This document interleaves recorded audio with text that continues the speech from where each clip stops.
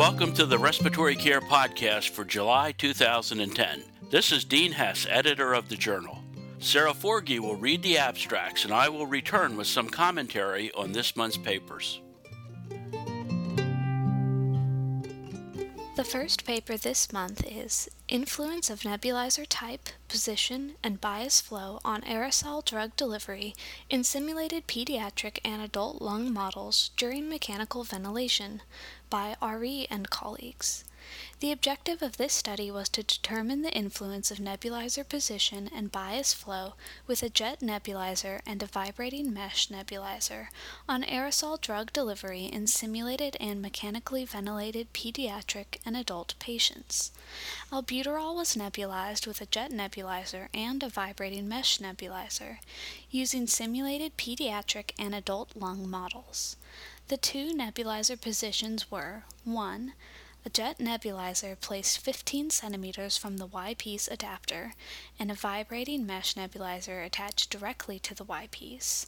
And 2. The jet nebulizer placed prior to the heated humidifier with 15 centimeters of large bore tubing and a vibrating mesh nebulizer positioned at an inlet to the humidifier. A ventilator with heated humidifier and ventilator circuit was utilized in both lung models.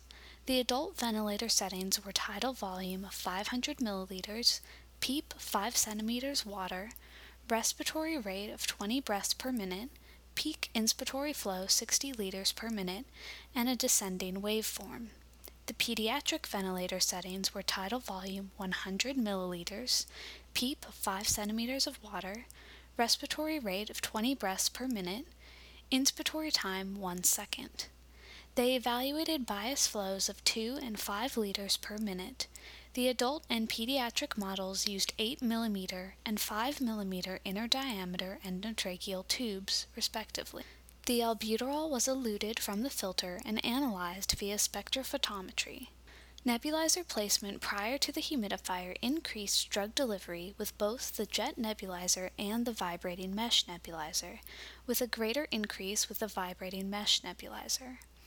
Higher bias flow reduced drug delivery. Drug delivery with a vibrating mesh nebulizer was 2 to 4-fold greater than with the jet nebulizer at all positions in both lung models. The authors concluded that during simulated mechanical ventilation in pediatric and adult models, bias flow and nebulizer type and position impact aerosol drug delivery. The next paper, also by R.E. et al., is Evaluation of Aerosol Generator Devices at 3 locations in humidified and non-humidified circuits during adult mechanical ventilation. In this study, drug delivery from jet, vibrating mesh, and ultrasonic nebulizers and pressurized metered dose inhaler with spacer was compared in a model of adult mechanical ventilation with heated humidified and non-humidified ventilator circuits. Albuterol was aerolized at 3 circuit positions: 1. Between the endotracheal tube and the Y-piece, 2. 15 centimeters from the Y-piece, and 3. 15 centimeters from the ventilator, with each device using adult settings. The drug deposited on a filter distal to an 8 mm inner diameter endotracheal tube was eluted and analyzed via spectrophotometry and is reported as a % of total nominal or emitted dose. The vibrating mesh nebulizer, ultrasonic nebulizer, and metered dose inhaler with spacer were most efficient in position 2 with both non-humidified and heated humidified circuits. In contrast, the jet nebulizer was most efficient in position 3 under both non-humidified and heated humidified conditions. In positions 2 and 3, all devices delivered 2-fold more drug under non-humidified than under heated humidified conditions. At position 1, only the metered dose inhaler delivered substantially more drug than with the non-humidified circuit. The authors conclude that, during mechanical ventilation, the optimal drug delivery efficiency depends on the aerosol generator, the ventilator circuit, and the aerosol generator position. Improvement in emergency emergency airway equipment transport is by Wilcox et al.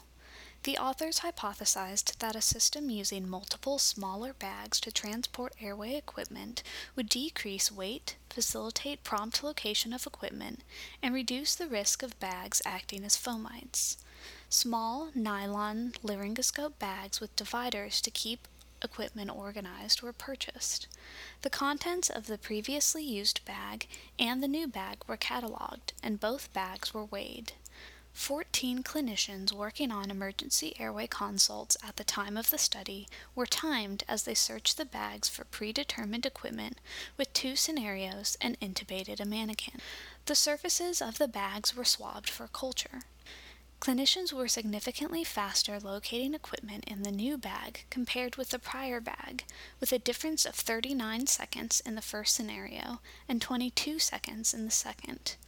The cultures from the previously used bags demonstrated coagulase-negative Staphylococcus, Enterococcus, Bacillus species, alpha hemolytic Streptococcus, non-hemolytic Streptococcus, and Staphylococcus species of the second type. Cultures of the new bag after clinical use, but before cleaning, grew a rare aspergillosis species. The culture of the new bag after proper cleaning demonstrated no growth. The authors concluded that exchanging a large canvas bag for several smaller nylon bags has improved the transport of emergency airway equipment, with benefits in carrying the bag, locating equipment, and reducing the transport of pathogens throughout the hospital.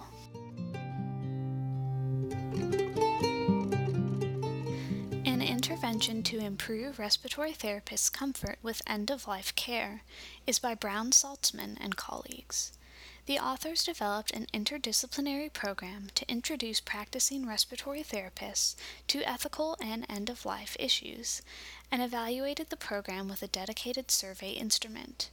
A convenient sample of respiratory therapists from a university hospital and nearby community hospitals participated in a one-day interactive program that included role-play and didactic components. The questionnaire completed before and after the program included scales of comfort with end-of-life care and role in end-of-life care, and knowledge indices. Nearly all the respiratory therapists had recently encountered end-of-life situations, yet most had not received dedicated training and felt ill-prepared to deal with these situations. 1/3 reported distress related to withdrawal of treatment. The 78 participants who completed both the before and after surveys had increased comfort with end-of-life care and their perception of their role in end-of-life care. Knowledge about end-of-life care also increased. The authors concluded that a one-day interactive educational intervention can improve short-term RT comfort and role perception concerning end-of-life care. Next is the paper by Guerin et al., The Short-Term Effects of Intermittent Positive Pressure Breathing Treatments on Ventilation in Patients with Neuromuscular Disease. The authors conducted a prospective physiologic short-term study in stable neuromuscular patients to determine the effects of IPPB with and without abdominal belt on regional lung ventilation. IPPB was performed as 30 consecutive deep breaths up to 30 centimeters water face mask pressure each, 10 in supine position, 10 in left lateral position, and 10 in right lateral position. Each patient received IPPB sessions with and without an abdominal belt, in a random order at one-day intervals. Patients were then followed up to 3 hours after IPPB.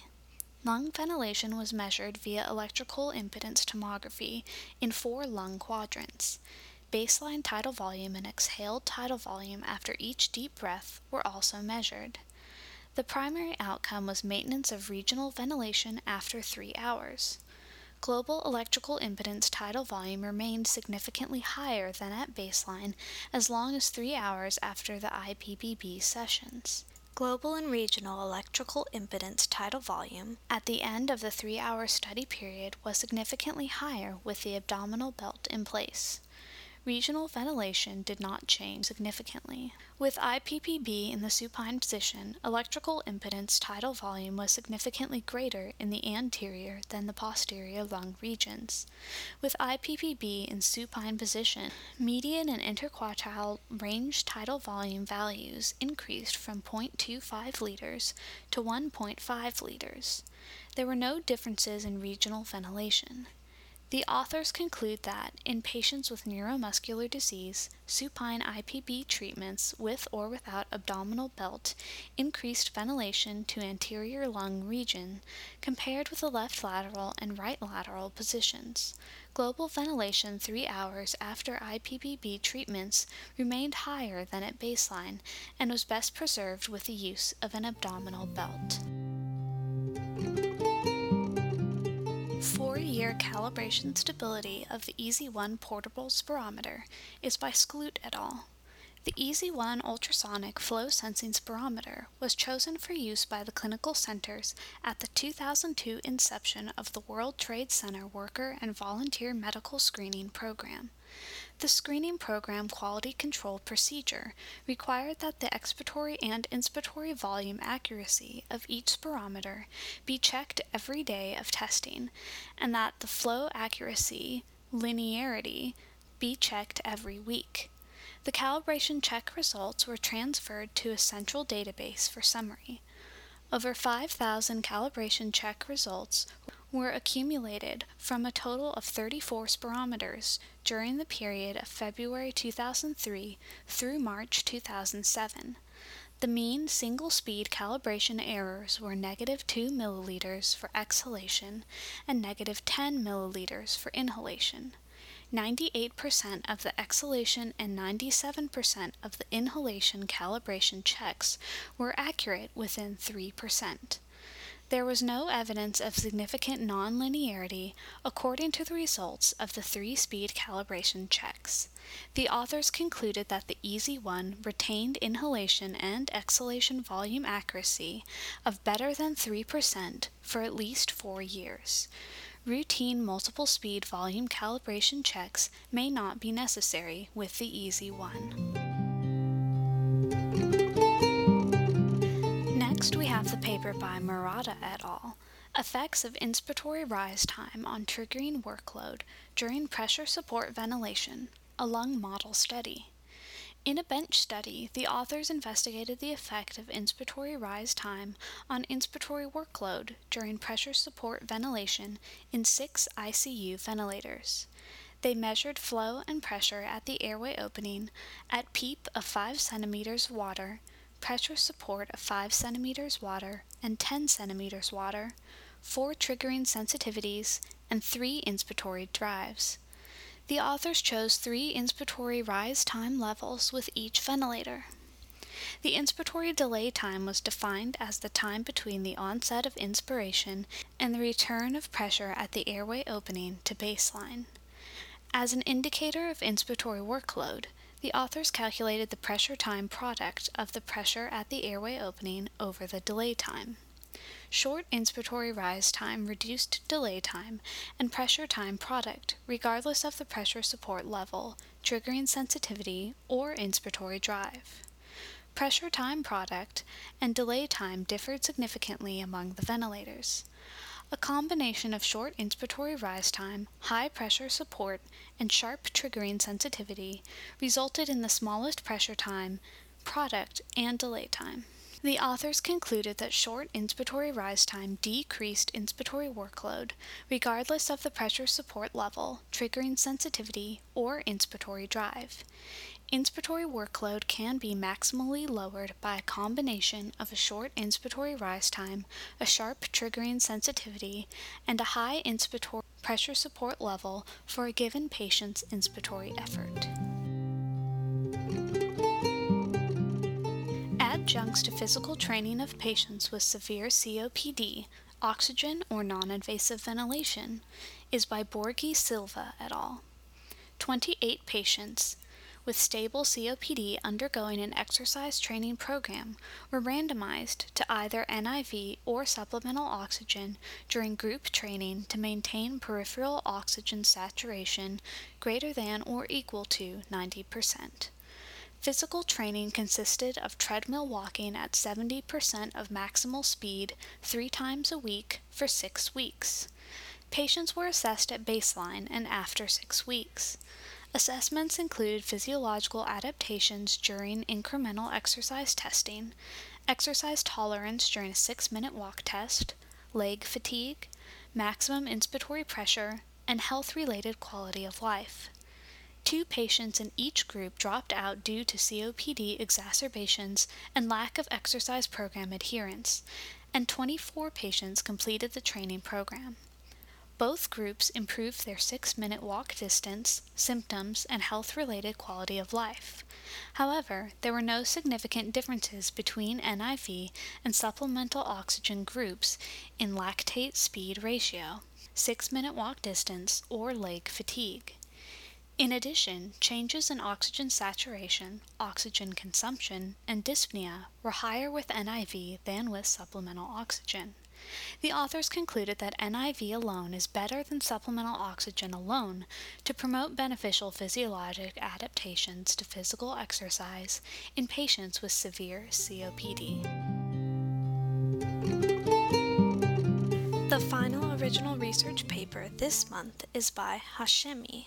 Its title is Occupational Exposures and Obstructive Lung Disease, a Case Control Study in Hairdressers. This study was designed as a case control study to evaluate the risk of developing obstructive lung disease in relation to occupational exposures in hairdressers. The authors interviewed a cohort of 50 female hairdressers and 50 matched controls recruited from a random sample of the general population using a validated questionnaire for occupational respiratory disease to compare the prevalence of work-initiated and work-related respiratory symptoms in both groups. They also performed pulmonary function tests in all participants. Almost half of the hairdressers reported work-initiated respiratory symptoms. Cough and breathlessness were the most common self-reported symptoms after chemical exposures. All respiratory symptoms were significantly higher in the hairdressers than in the control group. The hairdressers reported that bleaching powder and hairspray were the most irritant chemicals that provoke their respiratory symptoms. The impaired pulmonary function test values in the hairdressers, compared to the matched controls, was in line with the questionnaire data. The authors concluded that hairdressing work is associated with a high frequency of work-initiated respiratory symptoms and, to a lesser extent, with allergic symptoms, particularly after exposure to bleaching powder and hairspray. Pulmonary function test results were significantly lower among the hairdressers, which might be a predictor for developing obstructive lung disease. Prevalence of serious bleeding events and intracranial hemorrhage in patients receiving activated protein C, a systematic review and meta-analysis, is by Kahn and colleagues. The authors searched the Medline and MBase databases for studies that described the prevalence of serious bleeding events and intracranial hemorrhage in patients receiving activated protein C. They calculated the bleeding rates by calculating proportions and 95% confidence intervals for each study, and then pooled the data to derive a pooled proportion and 95% confidence intervals.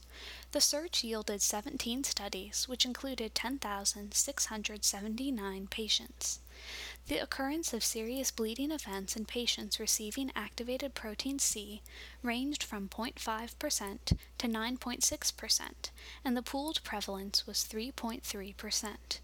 The occurrence of intracranial hemorrhage ranged from 0% to 1.4%, and the pooled prevalence was 0.44%. Sensitivity analysis showed a higher prevalence of bleeding in the observational studies than in the randomized controlled trials. There was substantial clinical and statistical heterogeneity, but no evidence of publication bias. The authors concluded that activated protein C is associated with significant risk of bleeding, so strict inclusion and exclusion criteria should be set prior to administering activated protein C. The 36th Donald F. Egan Scientific Memorial Lecture was presented by Rubin, and the associated paper is entitled Air and Soul, the Science and Application of Aerosol Therapy. This manuscript reviews the history of aerosol therapy, discusses patient, drug, and device factors that can influence the success of aerosol therapy, and identifies trends that will drive the science of aerosol therapy in the future. Aerosol medication is generally less expensive, works more rapidly, and produces fewer side effects than the same drug given systemically. Aerosol therapy has been used for thousands of years by steaming and burning plant material. In the 50 years since the invention of the metered dose inhaler, advances in drugs and devices have made aerosols the most commonly used way to deliver therapy for asthma and COPD. The requirements for aerosol therapy depend on the target site of action and the underlying disease. Medication to treat airways disease should deposit on the conducting airways. Effective deposition of airway particles generally requires particle size between 0.5 and 5 micrometer mass median aerodynamic diameter. However, a smaller particle size neither equates to greater side effects nor greater effectiveness. However, medications like peptides intended for systemic absorption need to deposit on the alveolar capillary bed. Thus, ultrafine particles, a slow inhalation, and relatively normal airways that do not hinder aerosol penetration will optimize systemic delivery. Aerosolized antimicrobials are often used for the treatment of cystic fibrosis or bronchiectasis, and mucoactive agents to promote mucus clearance have been delivered by aerosol. As technology improves, a greater variety of novel medications are being delivered for aerosol delivery, including as therapy for pulmonary hypertension, as vaccines, for decreasing dyspnea, to treat airway inflammation, for migraine headaches, for nicotine and drug addiction, and ultimately for gene therapy. Common reasons for therapeutic failure of aerosol medications include the use of inactive or depleted medications, inappropriate use of the aerosol device, and, most importantly, poor adherence to prescribed therapy. The respiratory therapist plays a key role in patient education, device selection, and outcomes assessment. The 25th Philip Kittredge Memorial Lecture was presented by Needham, and the associated paper is Patient Safety, Quality of Care, and Knowledge Translation in the Intensive Care Unit. A large gap exists between the completion of clinical research demonstrating the benefit of new treatment interventions and improved patient outcomes resulting from implementation of these interventions as part of a routine clinical practice. This gap clearly affects patient safety and quality of care. Knowledge translation is important for addressing this gap, but evaluation of the most appropriate and effective knowledge translation methods is still ongoing.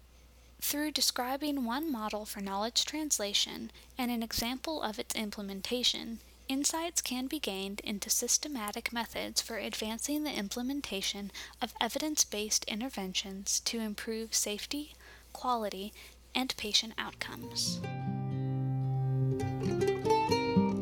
I'm back with some commentary on this month's papers. The effectiveness of aerosol delivery during mechanical ventilation is influenced by the patient, ventilator, and nebulizer variables. The impact of nebulizer type, position in the circuit, and bias flow has not been established for different age populations. It is against this background that we published two papers by Ari et al. In the first, they found that nebulizer placement between the ventilator and the humidifier increased drug delivery with both a jet nebulizer and a vibrating mesh nebulizer, compared to the more common position near the ventilator Y-piece. Higher bias flow reduced drug delivery. Drug delivery with the vibrating mesh nebulizer was 2 to 4-fold greater than with the jet nebulizer.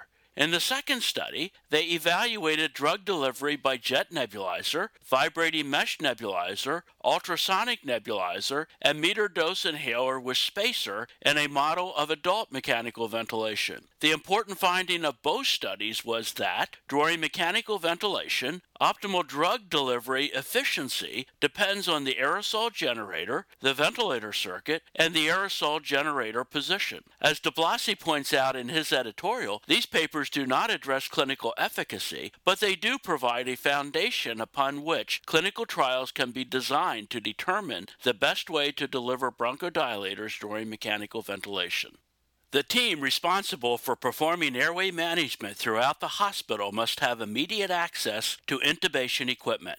The bag containing airway equipment must be light enough to be carried easily and include equipment to manage airways in various settings. Transport of the bag throughout the hospital raises concern about transmission of infection. Wilcox et al. Evaluated the effect of a change from one type of bag to another. They found that replacing a large canvas bag with a smaller nylon bag improved the transport of emergency airway equipment, including ease of locating equipment and reducing the transport of pathogens throughout the hospital. As Howard states in his editorial, Wilcox et al. Are to be commended for identifying a problem, taking a multidisciplinary approach to finding a solution, and evaluating the effect of the intervention. Respiratory therapists are often involved in treating dying patients, but receive little instruction in end-of-life care. Brown-Saltzman et al. Developed an interdisciplinary program to introduce practicing RTs to ethical and end-of-life issues. They found that a one-day interactive educational intervention can improve short-term RT comfort and role perception concerning end-of-life care. As Wilms states in his editorial, the RT has not only the technical expertise required for terminal extubations, but also a broader professional role that may enhance the professionalism and prestige of the field, as well as individual job satisfaction. In the 1970s and 80s, intermittent positive pressure breathing treatments were commonly administered to many patients with various forms of respiratory failure. Lacking evidence of benefit, IPPB treatments fell out of favor by the late 20th century. Guerin et al. Conducted a short-term study in stable patients with neuromuscular disease to determine the effects of IPPB with and without an abdominal belt. IPPB was performed as 30 consecutive deep breaths up to 30 centimeters of water in several body positions. Supine IPPB treatments with or without an abdominal belt increased ventilation to anterior regions of the lungs. Interestingly, the effects 3 hours after IPPB treatments remained higher than at baseline and was best preserved by the use of an abdominal belt. Further study is needed to determine whether outcomes might be improved in this patient population with the use of IPPB. The long-term stability of the accuracy of a specific model of spirometer should be carefully characterized before modification of the frequency of calibration checks is considered. Sklote et al. Evaluated the EZ1 spirometer calibration stability over a 4-year period in conjunction with the World Trade Center Worker and Volunteer Medical Screening Program. They found that this specific spirometer retained volume accuracy of better than 3% for at least 4 years. However, whether similar results might occur with other spirometers is not known, and thus these results should not be generalized to all portable spirometers. Current generation ventilators allow clinician adjustment of rise time during pressure-targeted ventilation. Murata et al. Investigated the effect of inspiratory rise time on inspiratory workload during pressure support ventilation in 6 ICU ventilators. They found that a short inspiratory rise time decreased inspiratory workload regardless of other settings on the ventilator. As this was a lung model study, additional work is necessary to determine whether these findings translate to the clinical setting.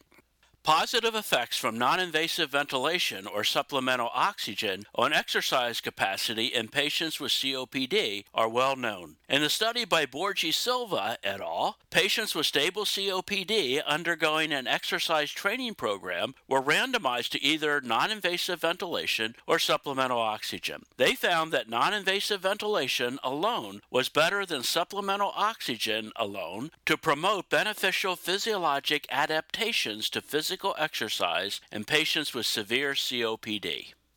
Hashimi et al. Conducted a case control study to evaluate occupational exposures and obstructive lung disease. They found that hairdressing work is associated with a high frequency of work-initiated respiratory symptoms and, to a lesser extent, with allergic symptoms, particularly after exposure to bleaching powder and hairspray. Because this study was conducted in Iran, further work is necessary to determine whether similar results occur elsewhere. Activated protein C reduces 28-day mortality in patients with severe sepsis, but its anticoagulant properties carry a risk of bleeding. Khan et al. Conducted a systematic review and meta-analysis of the prevalence of severe bleeding events and intracranial hemorrhage in patients receiving activated protein C. The results of the meta-analysis suggest that activated protein C is associated with significant risk of bleeding, so strict inclusion and exclusion criteria should be set prior to administering this drug.